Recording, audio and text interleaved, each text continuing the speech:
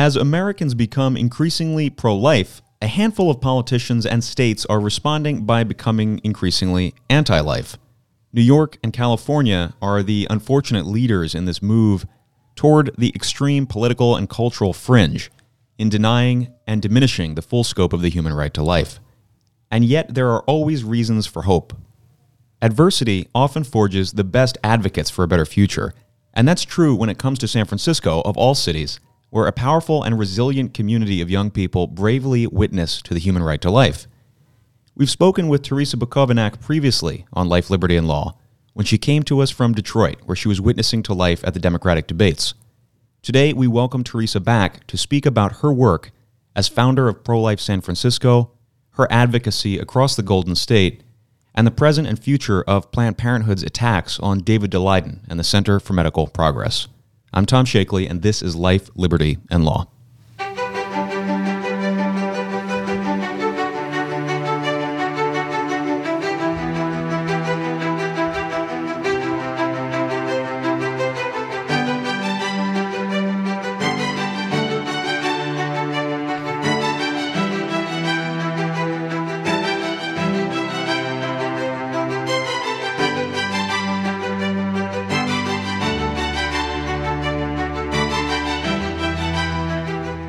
Welcome to Life, Liberty, and Law. I am Tom Shakely, and I'm thrilled to be joined today by Teresa Bukovac.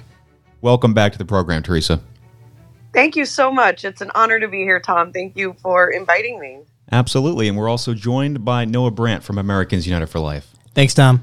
Teresa, we've had you on before. You've talked about the experiences you've had at the Democratic debate in Detroit. You've been to other debates to witness to life, but today we're here to speak about your work, particularly through Pro-Life San Francisco. So let's start there. What is Pro-Life San Francisco?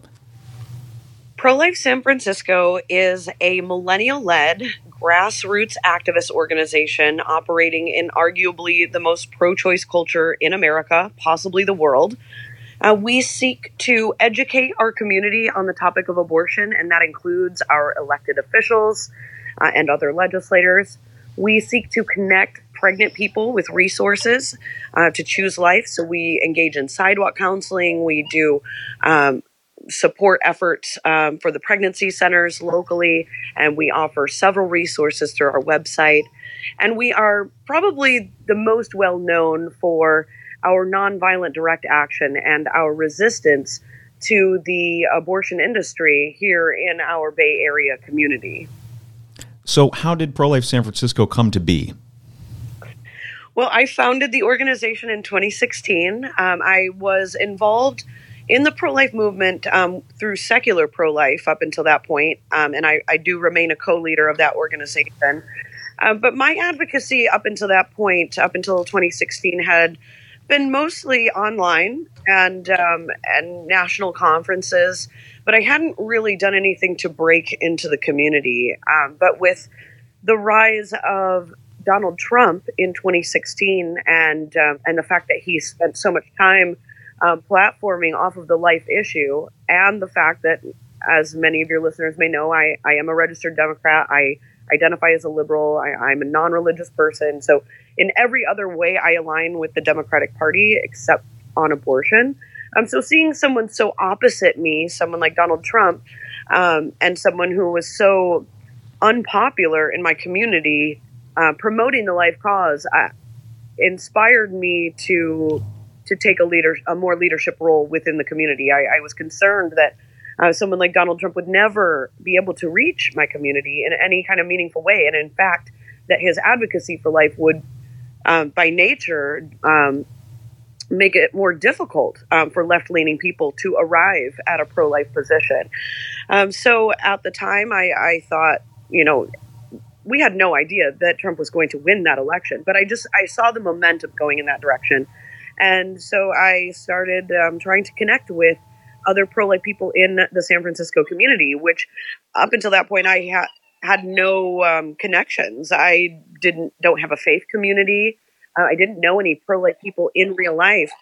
So I reached out to several different organizations asking for direction here and there. And I spent months talking to people in the city who were pro-life, but were very reluctant to take any kind of leadership role within like this new idea that I had, which was, this millennial-led organization that would represent, people from across the political spectrum. And, there was a lot of skepticism about doing something like that in San Francisco, and anyone, really taking some kind of leadership with that. But with enough months of pursuing this and building relationships and being introduced to so many new people, I was able to establish about 40 people to launch the organization in October of 2016, just a few weeks before the presidential election. And then after the election of Donald Trump, the abortion issue became absolutely enormous. It was a top talking point directly after the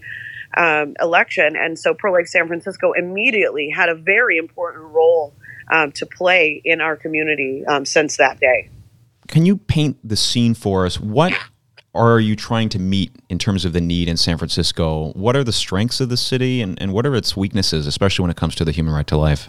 Well, the strengths that we have in San Francisco are many. First of all, this is like kind of what we consider the Atlanta of the Civil War on the abortion issue. All of the major battles really need to be fought here. This is where the abortion industry holds the majority of their power. This is where the relationship between the abortion industry and the Democratic Party really comes to a head. And we are also the home of the University of California, San Francisco, which is the late-term abortion training capital of the U.S. and therefore has major global influence. They are also the most politically motivated medical institution on this issue worldwide.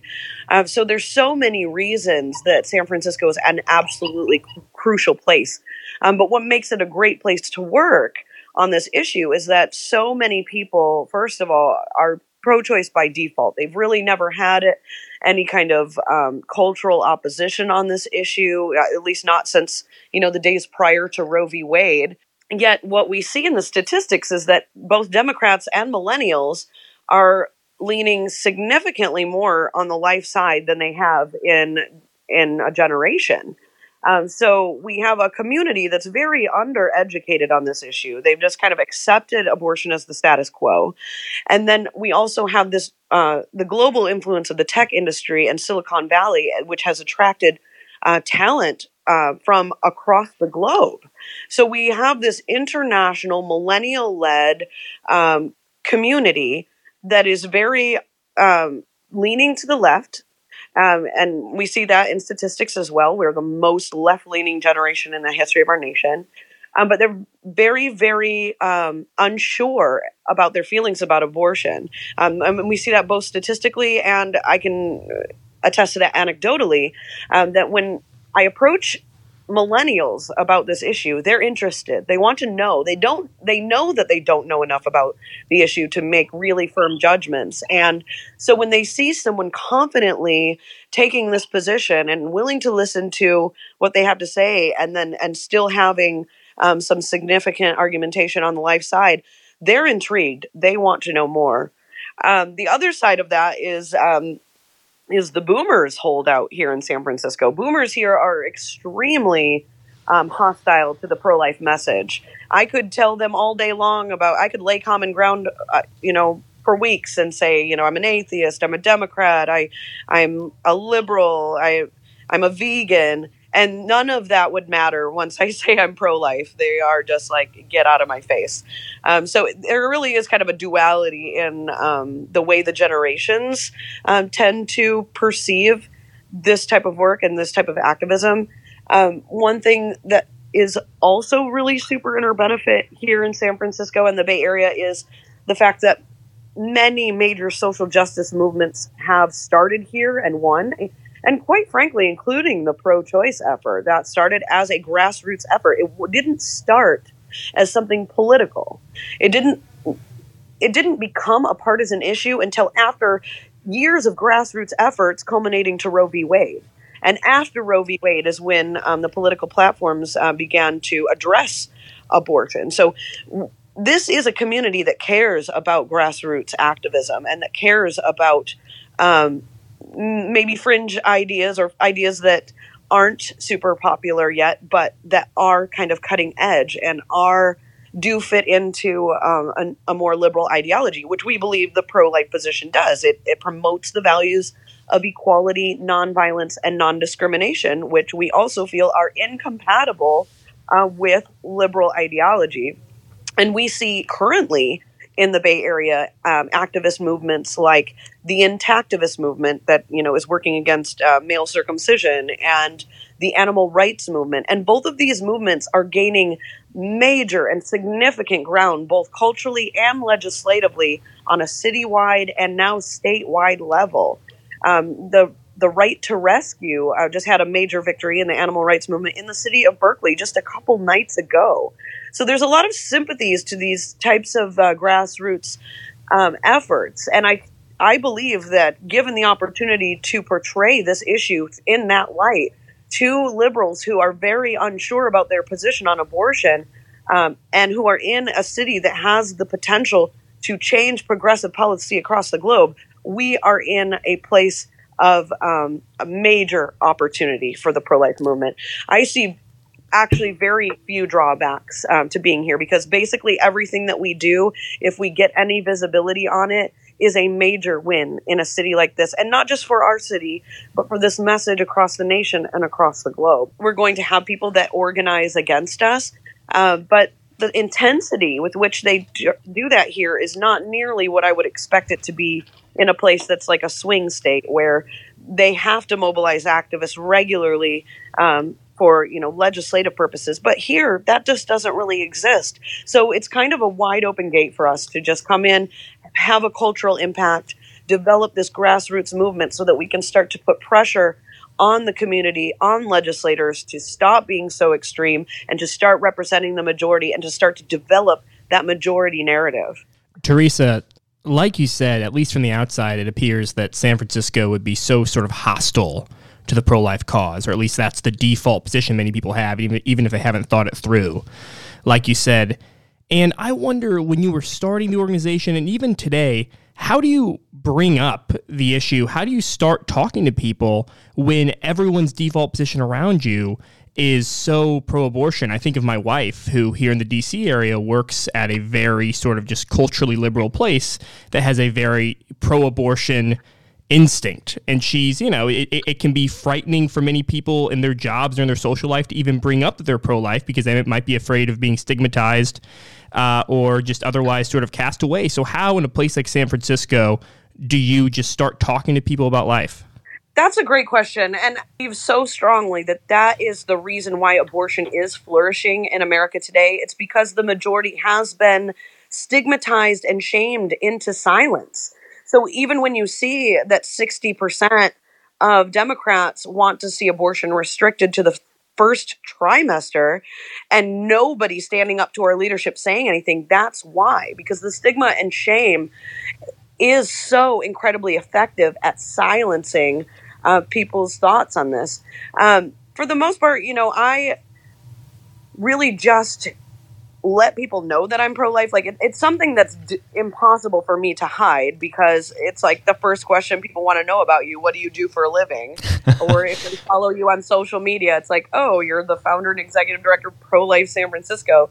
So I don't have to talk about it with anyone. I just have to be the coolest person in the room at every party and just be pro-life. And that's pretty much my advocacy, is just normalizing this, just making it destigmatizing being pro-life, because that's what we have to do. The stigma of abortion, it pales in comparison to the stigma of not even just holding a pro-life position, but actually being a pro-life activist, or, God forbid, doing sidewalk counseling. So it's really about destigmatizing those behaviors. And admittedly, that would be very, very difficult if I didn't hold the other positions that I hold. If I was in San Francisco and I'm like MAGA and Jesus and anti-abortion, I think it would be way, way harder for me. And not that, any of those things are definitively wrong. It's just that it presents a challenge, because when we're asking people to change their behaviors or even change their perspective,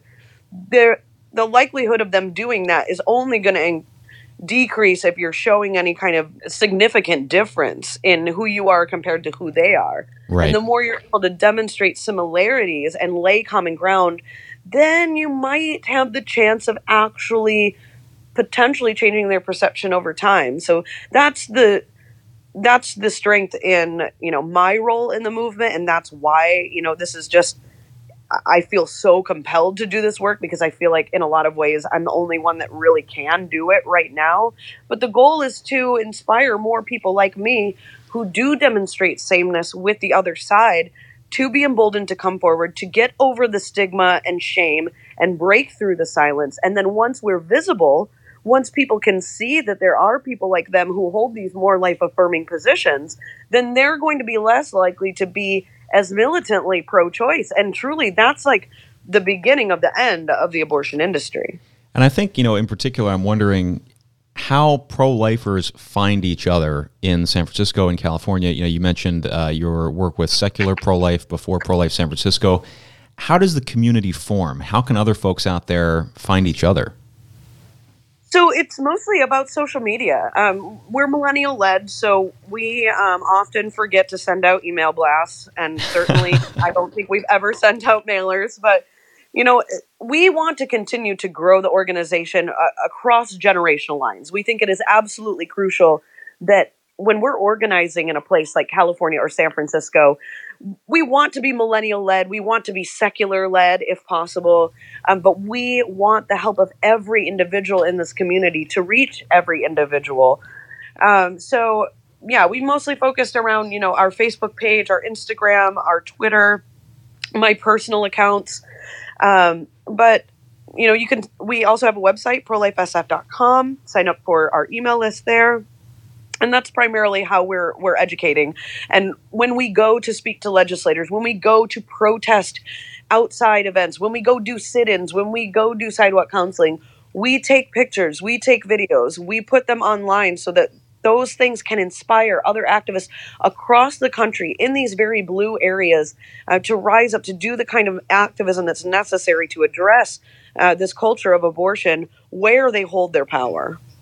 Teresa, I'm wondering if you can talk a little bit about the idea of nonviolent direct action. You mentioned that as part of the strategy of Pro-Life San Francisco. I know there's a great history here, and I'm wondering if you can unpack that a bit for us. Yeah, so nonviolent direct action is a type of activism that's been used in social justice movements here in the United States and across the world, and in some cases it has even toppled dictators, like in the case of Otpor in Eastern Europe in the early 2000s.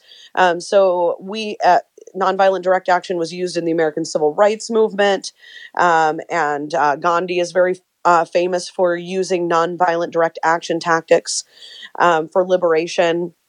And we also feel nonviolence is a core element of our beliefs as anti-abortion activists, that we believe in a world of nonviolence. That's our goal. And so it makes sense that our tactics would be nonviolent. But we also feel like there's a difference between just refusing to engage in violence and actively resisting and protecting the victims of that violence.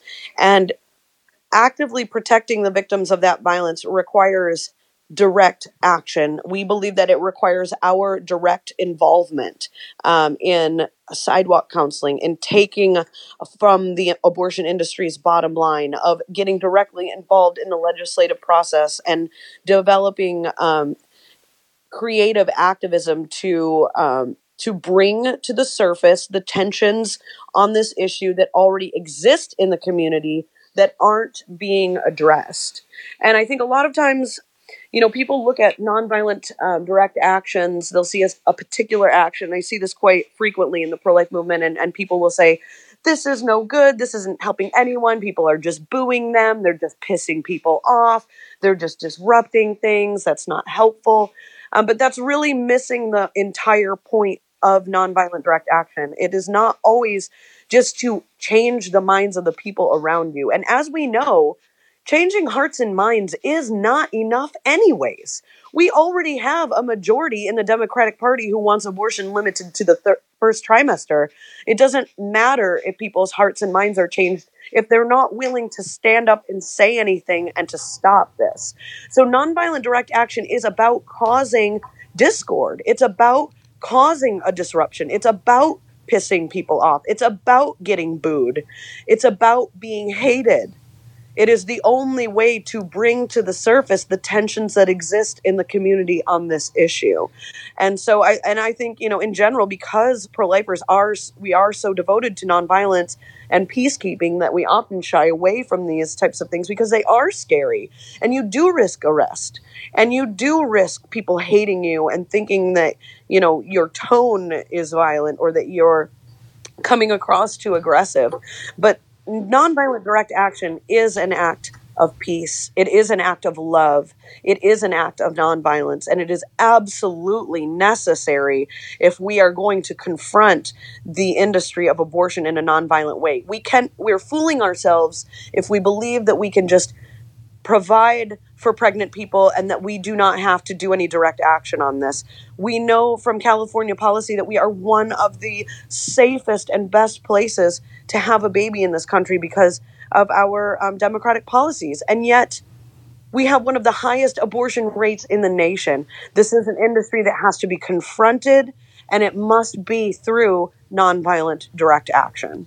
Yeah, I think it's powerful, especially, you cited Gandhi and you look at the witness of somebody like Martin Luther King Jr. and the civil rights movement broadly, and you think about the most resonant, iconic images from these movements. You think of a Rosa Parks on the bus. You think of, on the opposite side, police dogs being sicked on people just there to witness to their rights.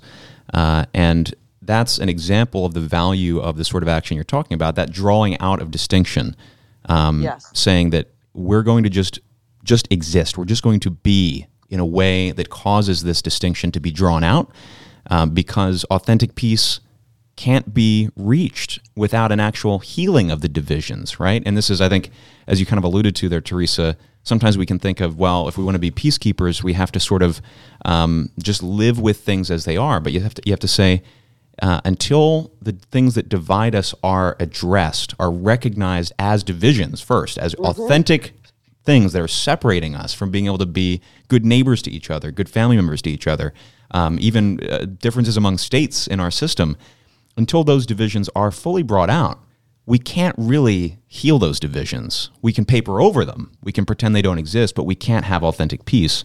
It's important, Tom. It's like, it reminds me of, I heard sort of this big therapist guy giving a speech. I saw it on social media or something a few weeks ago. And he was talking about that a big problem that couples have, or that you can really have in any relationship, is just saying, no, it's fine. We agree. Everything's fine. When you're having this fight, you don't agree, and it's not fine. And being able to say that and say, this is what we disagree on, let's talk about it. Like that is such an important step of a relationship, even if the relationship is between like 50% of the country and the other 50%, hundreds of millions of people. It's really important to do that, because if you just keep saying everything's fine, we don't disagree, even like in the Democratic Party or in these political parties, then you're only making the problem worse and making it fester because you're not being honest. Tech companies took out a newspaper ad kind of promoting their concern with what they characterize as reproductive justice, which really, of course, is just abortion. And you would say, well, why would major Fortune 500 or Fortune 100 or aspiring Fortune 100 companies all favor the delaying or the cessation of families? It's because it's good for their bottom line. When you don't have families, when you don't have loved ones, it's a lot easier to put in that extra time at work. And that might be good for the company, but it's not good for the people. Yep, absolutely. I think that is that's a problem that we've seen like since the 1960s. Warren Buffett's been funding UCSF since the 1960s. Those with wealth and power do favor pervasive elective abortion in this country. And we have to ask ourselves, as the people of this nation, why that is. And we have to get real about those answers, and we have to take responsibility for protecting each other. Yeah, because from the interests of these corporations. Because it's like, even if you believe that abortion is a liberating act in some way, you still have to ask the question, well, what is it liberating you to do? what sort of life are you being, quote unquote, liberated into? So on the southern end of the Golden State, of course, we have Los Angeles and the recent news that Planned Parenthood is now going to be operating in at least 50 Los Angeles schools. They've told us, of course, they've said, don't worry, we're not going to perform abortions in these schools, which I guess is reassuring. I'm not sure. But, they're coming out and they're saying we're going to provide medical services to school children. Of course, we know what Planned Parenthood's power and ultimate bottom line is concerned with, which is abortion. That's what makes them what they are. That's why they fired Dr. Leana Wen, their previous president, because she wasn't as concerned with abortion as they wanted her to be, as their board and their other leaders wanted them to be. So what is your initial sense, just as this news is kind of emerging in these recent days and weeks, what is your sense of what's going to happen in Los Angeles? Is this a test case for Planned Parenthood's future? When they're in schools, it's a lot harder to witness if you're an average person, right? It's a lot harder to be there and to be present with people who need help. They sort of have a captive audience at that point. Yeah, I couldn't agree more. And to your point about Leana Wen, it's so interesting, and that, she has made statements like, I think we should invest in prevention. And Planned Parenthood obviously has a big problem with that. And pro-choice advocates, they were all over her on Twitter for even tweeting that.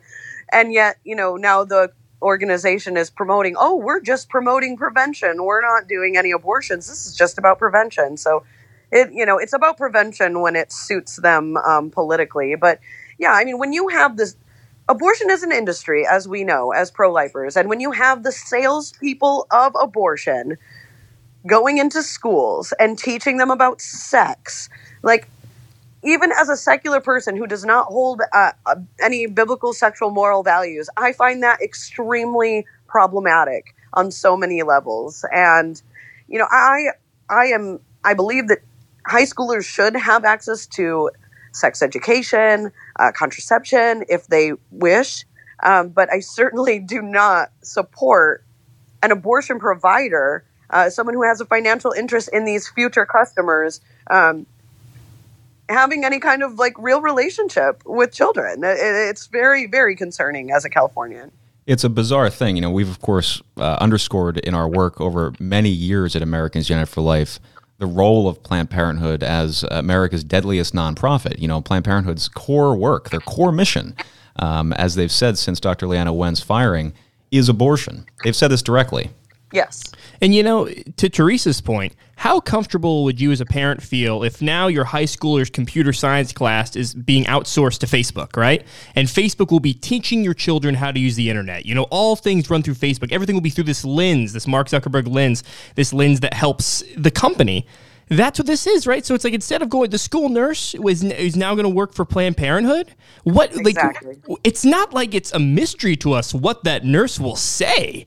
Planned Parenthood is very honest about what they want, and we're just inviting them in. Yeah, it's really disturbing. But it's not surprising. I mean, with the way things have been going here in California, the abortion industry is desperate, though, right now. I mean, they really, really are. So they are just pushing for the most extreme stuff and just allowing the legislators who they've supported their entire careers to just do their bidding now. And they pass, abortion pill campus bills. So now every university in the state of California has to become a first trimester abortion provider. And now we've got Planned Parenthood in our high schools. I mean, this is a kind of extremism that really doesn't represent the majority of Californians. This is the abortion industry calling in some favors because they're scared. And this kind of stuff is not going to last.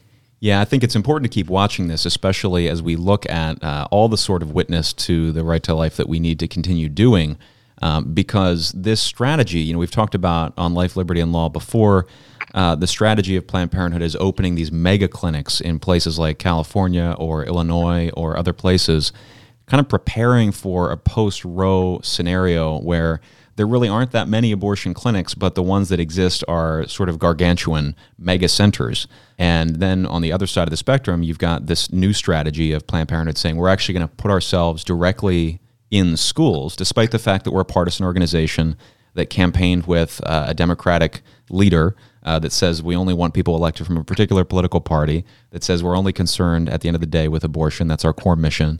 they still are able to insinuate themselves into schoolyards, into school classrooms, into school medical facilities, as if they're a disinterested provider of medical care.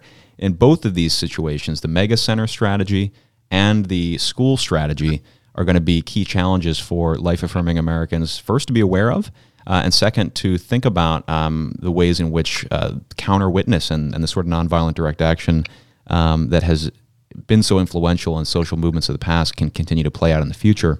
We're going to shift gears here and talk about the Center for Medical Progress and your work, Teresa, in covering David Daleiden's trial in San Francisco. Just when this was sort of getting started, I joined you briefly outside of the U.S. courthouse in San Francisco during one of the preliminary events there, and this is, of course, ongoing. There are appeals now, and there's more to come from this. But I'm wondering if you can kind of take us from step one. David Daleiden, of course, and Lila Rose have been two key figures in the pro-life movement, doing undercover work, journalism work, reporting facts that others are not reporting for many years. And David has been the subject of attacks at Planned Parenthood as a result of that through his organization, the Center for Medical Progress. What has happened and where are things going to go next? Back in 2015, the Center for Medical Progress released a series of videos depicting high-level Planned Parenthood executives along with tissue procurement company executives haggling over the prices of baby body parts, describing abortion techniques that are illegal, including partial birth abortion techniques, in order to obtain more high-value fetal tissue, and various other illegal activity. And just really exposing the horrors of the abortion industry in their own words. And it turns out that, in 2015, when these videos released, we found out that David Daleiden had gone undercover for years and really just put an incredible amount of foresight and talent and work into what I would consider the greatest pro-life work of our generation. The information that he was able to provide through that video footage led to two congressional investigations, led to, I think, 14 or 15 felony recommendations to the DOJ. And the Department of Justice actually did an investigation of Planned Parenthood, and the results of that investigation are still pending. So we are still waiting for information from the DOJ. And a lot of people will say, oh, nothing ever came out of these videos. Oh, those videos were fake. Well, they weren't. The Fifth Circuit Court has confirmed that they are real. And then even in the hearings in San Francisco, the judge agreed upon facts in the case, included that the videos are all real. Everything said by the people on the videos is authentic. And a lot of people will say, well, Planned Parenthood was never found guilty of any of these charges, and therefore, it was just like, not valid or whatever. But the thing is, all of this is still pending. We're still waiting for the results from that investigation, so we don't have the answers yet. Now, in the meantime, Planned Parenthood and the National Abortion Federation both sued David in civil court, and the judge overseeing that case is a federal judge, Obama-appointed, William Orrick III. He has a serious conflict of interest. He served on the board of the Good Samaritan Family Resource Center in San Francisco, which opened a Planned Parenthood of the same affiliate that is suing David. It's still open today. And according to the bylaws of the organization, he still has legal ongoing duties to that organization and to Planned Parenthood. Incredible. It's unbelievable. Every motion we had to try to get him thrown off the case just went unanswered, or, he's been allowed to stay on the case. So the trial went forward. We went to a jury trial in that case. That jury heard 6 weeks of testimony from abortion doctors, from these tissue procurement executives, from David, from all of the people that worked at CMP. And after all of this testimony, the jury came back with a verdict that was devastating to us. $2.2 million awarded from the Center for Medical Progress to Planned Parenthood in damages that were completely unproved. Planned Parenthood did not make any kind of real case against any of the charges that they were held CMP accountable to. In addition to that, not only did they turn back all the damages that Planned Parenthood asked them to, but they turned back punitive damages that were reserved specifically only for the most despicable and most heinous crimes. So it's just actually unreal to me. I mean, it's the type of outcome, Teresa, that seems that would indicate they're trying to make an example of him, right? It would seem that way. And it just truly is shocking, though, considering the testimony that was heard. And I know that my own bias gets in the way, but it's just, I'm shocked, quite frankly. But now that that's over for now, there will be appeal. We will win. There's not going to be a dime that goes from the a pro-life organization to an abortion provider. That is not going to happen. We will win. But it's pretty demoralizing as a San Franciscan to see a jury go in that direction. It's a David and Goliath situation, and we know who the David is in this situation. David has been, to my mind, acting consistently in the persona of a journalist. He's been doing the sort of things journalists do. And so, if I'm asked to sit on a jury to figure out what's going on here, that would be my kind of instinctive reaction. But what freaks me out is just the way that the final chapter has kind of been written on his actual videos, his actual investigation, is when it first came out, it was a bombshell, right? And then they were all coming out and we're all learning so much. And it's kind of ended now to where if you bring it up in most just sort of mainstream settings, the response will be, well, those were debunked. Those aren't even a point. Those are debunked. And there was no legwork done in the debunking part. We just went straight from bombshell to those are debunked. And there was like no middle point by sort of the just both mainstream media and just average people. It's already had, a major social impact, but I think that it's the biggest impact of the videos is really yet to come. It really is about getting over and away from that, those videos were fake rhetoric, which like even in their press release that they released after the civil ruling just a few weeks ago said something about the videos being fake, even though they agreed upon the fact in the case itself that the videos were in fact real. So they're still very much using this talking point because it is their only hope right now, and those days will run out. So what can we look forward to over the course of 2020 to the extent that we do know at least how things are going to happen procedurally? What's next for David and the Center for Medical Progress? David and Sandra's arraignment will be on January 30th, and then we'll know there. But we are expecting this to go to the jury trial, and we really don't know who's going to be testifying going forward. Many of the does already testified in the preliminary hearing, so it's really going to be up to the judge. And where can people continue to follow your work and the reporting on this case generally? So definitely, please, if you're not already, follow the Center for Medical Progress and follow Pro-Life San Francisco. We've been reporting mostly through Live Action's blog and publishing it through our channels as well. So make sure to follow all three of those organizations.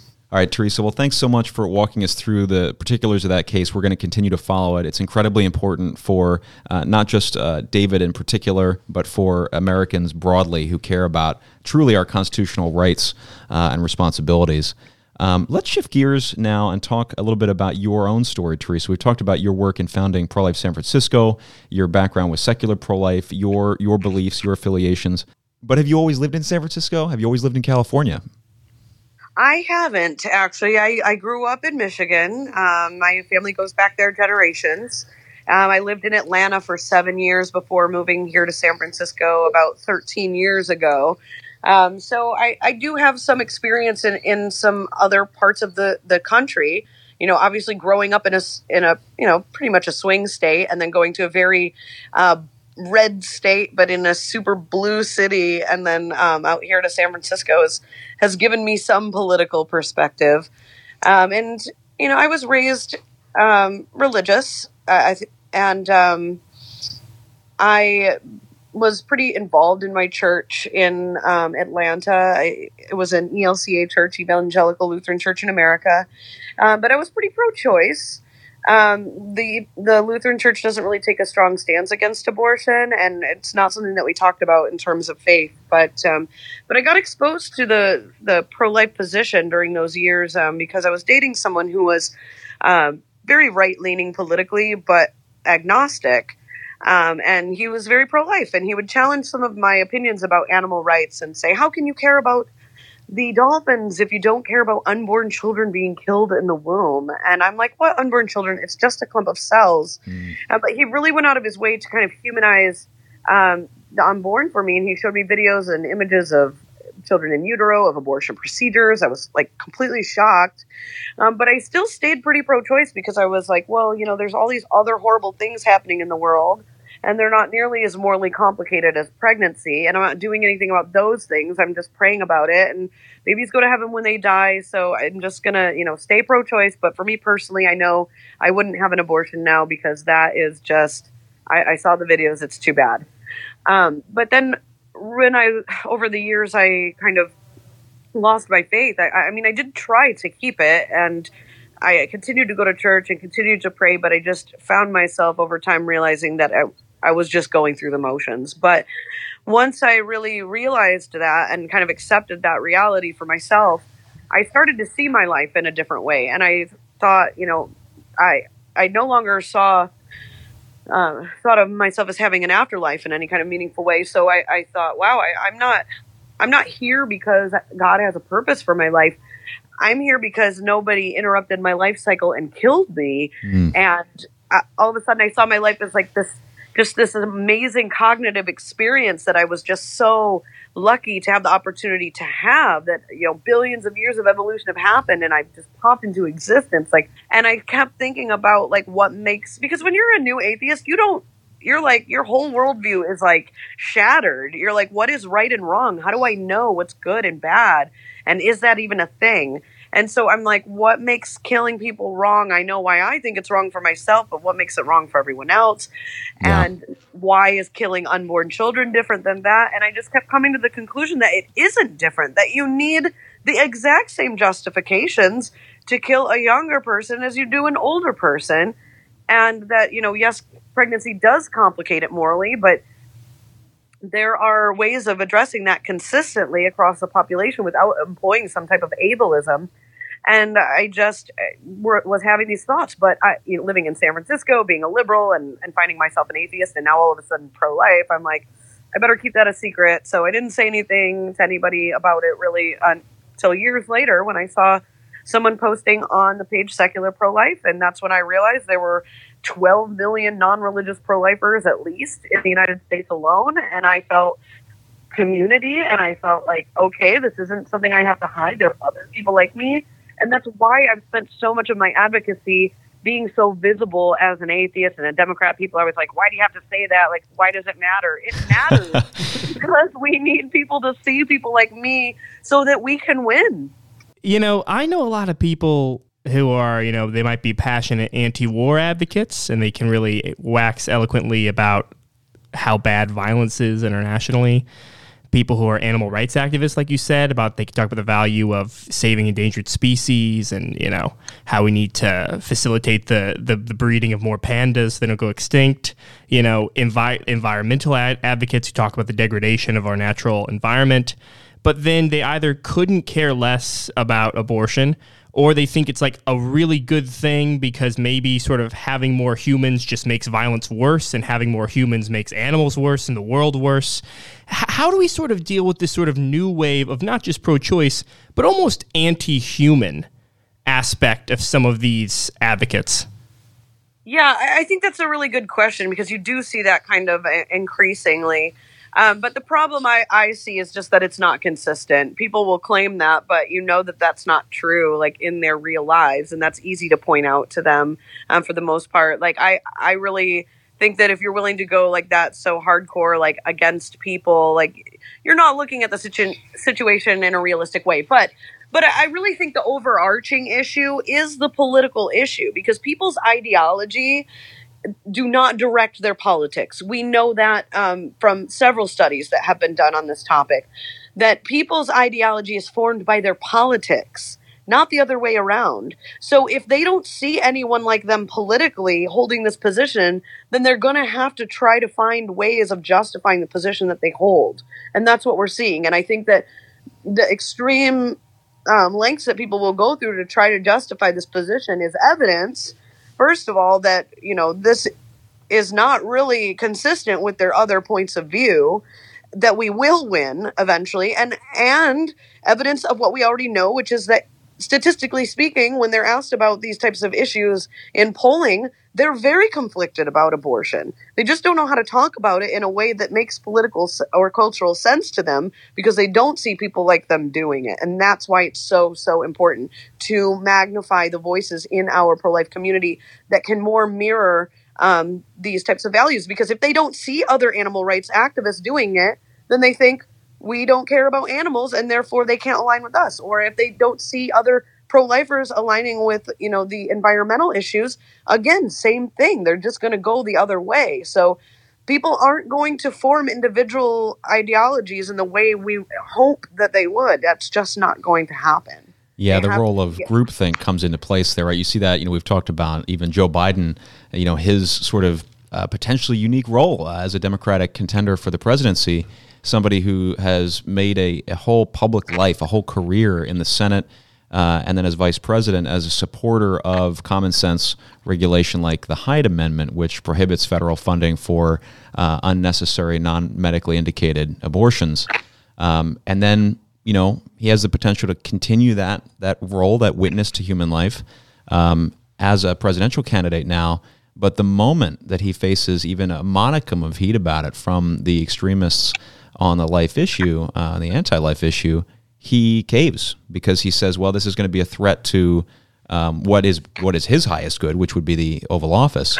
And you say, well, if even somebody of the power of a Joe Biden, somebody who has the political capital to spend to continue to hold fast to something that is clearly has been a principle of his until recently over his entire life, if even he feels the intense pressure to change and to conform to that ideology of anti-life, anti-humanist perspective, then of course the rest of us are going to face the same thing in our own lives, in our own communities, amongst our friends, et cetera. It's going to be there, that intense pressure to conform to whatever the viewpoint is, even if it's something as basic as saying, well, I guess if I'm concerned about animal welfare, then I have to also be pro-choice. But just as you say, hearing even one person say, well, actually, that's not the case, can be an invitation to a more common sense and moderate position.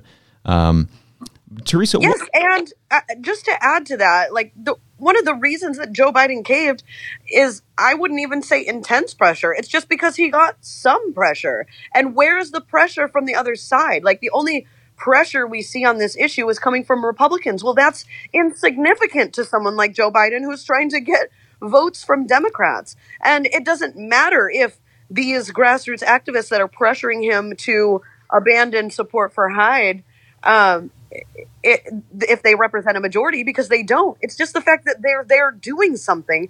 And if pro-life Democrats don't step up and do it back, then we're going to continue to fail. And maybe all it would have taken was, one trip to his office with a group of pro-life Democrats. We never know how much activism it will take until we try. And I think the problem is just that we don't have anyone on our side doing that kind of pressure.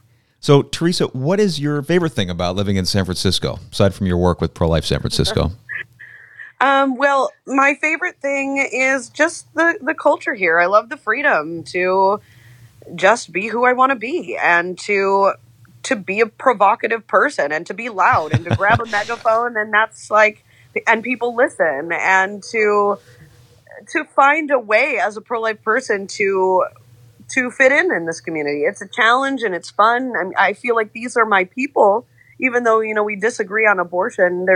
I agree with so much more with San Franciscans than I do the rest of the country. So it does feel like the place where I'm meant to be. And I have two amazing cats that make my life very fulfilling, a wonderful apartment. What are your cats' names? Avicii and Whitney. Great names. Thank you. They're the lights of my life. And I feel, obviously this kind of work isn't the kind of thing that you just love to do, because it sucks that we even really have to deal with the fact that, babies are being killed in this country. But I am grateful that I'm able to live and do the type of work that is important to me. And yeah, I feel very, very lucky to live in a place like San Francisco and do this kind of work. Well, we're grateful for you and for your continuing advocacy, your coverage of the Center for Medical Progress, David Daleiden's work, your own work through Pro-Life San Francisco, and the work in general of helping raise up another generation of pro-life Americans who are coming from all ages, all backgrounds, all beliefs, but coming to a point of commonality when it comes to the human right to life. It's a powerful thing, and it is going to change America. Teresa, something that you may know that we do every show is our shot of gratitude. We share something that we are grateful for. So I'm going to have Noah go first, but then you're going to be up next. You ready? Okay. Tom, as we're in this holiday season here in December, I'm thankful that I get to buy gifts for people. I really, really love sort of thinking about what people I love in my life, what they like to do, and what I could get them that would help them or bring them a few sparks of joy.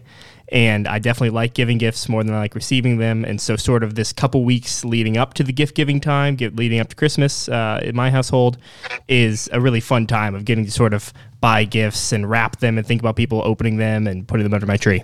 That's awesome. Teresa, how about you? Well, I just received news that I am now an aunt for the first time. Wow. That's congratulations. Awesome. Thank you. My sister is pregnant. Still early on, but I am so, so thankful for the opportunity to be an aunt and just to bond with my family in this way. And I'm going to go home for Christmas just for a couple days, so I don't have to be away from my cats for long. But I'm so thankful that I have flexibility in my schedule to be able to do that and to be able to just bond with my immediate family in this whole new and exciting way. That's awesome. Yeah, congratulations. Congratulations, Teresa. Tom, what is something you're grateful for? Noah, I am grateful for family. It's the holidays can be a tough time of year. I think we can look back and we can be sorry for our loved ones and our friends who aren't here anymore. I know we all experience that in different ways, and I think it's a powerful time of year to remember them, to honor them, to pray for them, to love them, while doing all those things with those who are still here and who are still in our lives. And so I'm looking forward to being home as well, which for me means going back up to Philadelphia and spending some time there to see family and loved ones. Awesome. That's great, Tom. That's terrific. That's real gratitude, being able to have gratitude for the time you spent with your loved ones who aren't there, and gratitude for the time you get to spend with your loved ones you're with. All right. Well, Teresa, thank you so much for joining us on Life, Liberty, and Law and sharing your story. Thank you, guys. Always a pleasure. Can't wait to see you at the March. All right. If you enjoyed the show, please give us a rating on Apple Podcasts or wherever you listen. Rate the show, leave a review, and share the show with a friend. That's how we spread the message on conversations on the human right to life.